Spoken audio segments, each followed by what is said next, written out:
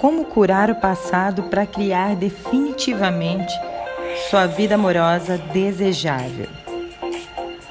Você pode se curar de forma parcial, fingindo que aquele trauma, que aquela dor não aconteceu, e passar por cima disso, fingindo que nada aconteceu.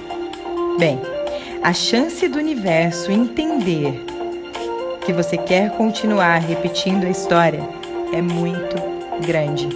E é por isso que não adianta fingir que as coisas ruins não te aconteceram.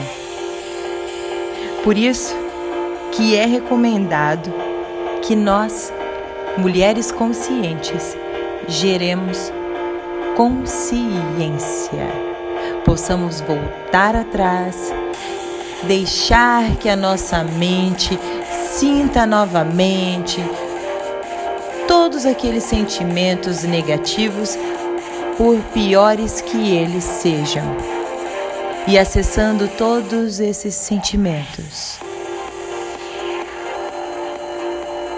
É uma forma de trazer à tona, de trazer aqui e agora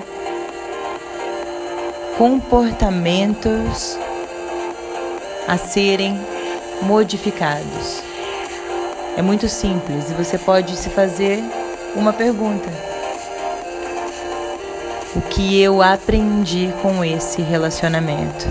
O que eu aprendi com essa experiência? Por que é que hoje eu sou uma mulher mais forte? Por que é que hoje eu sou uma mulher que escolho, não sou escolhida? Por que é que hoje eu estou no comando?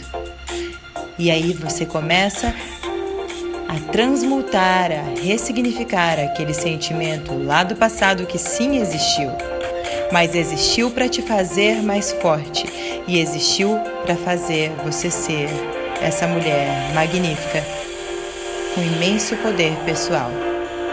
Eu sou Dani Justo e eu falo em nome da nossa comunidade Mulher Cura Mulher. Um grande abraço, nos vemos.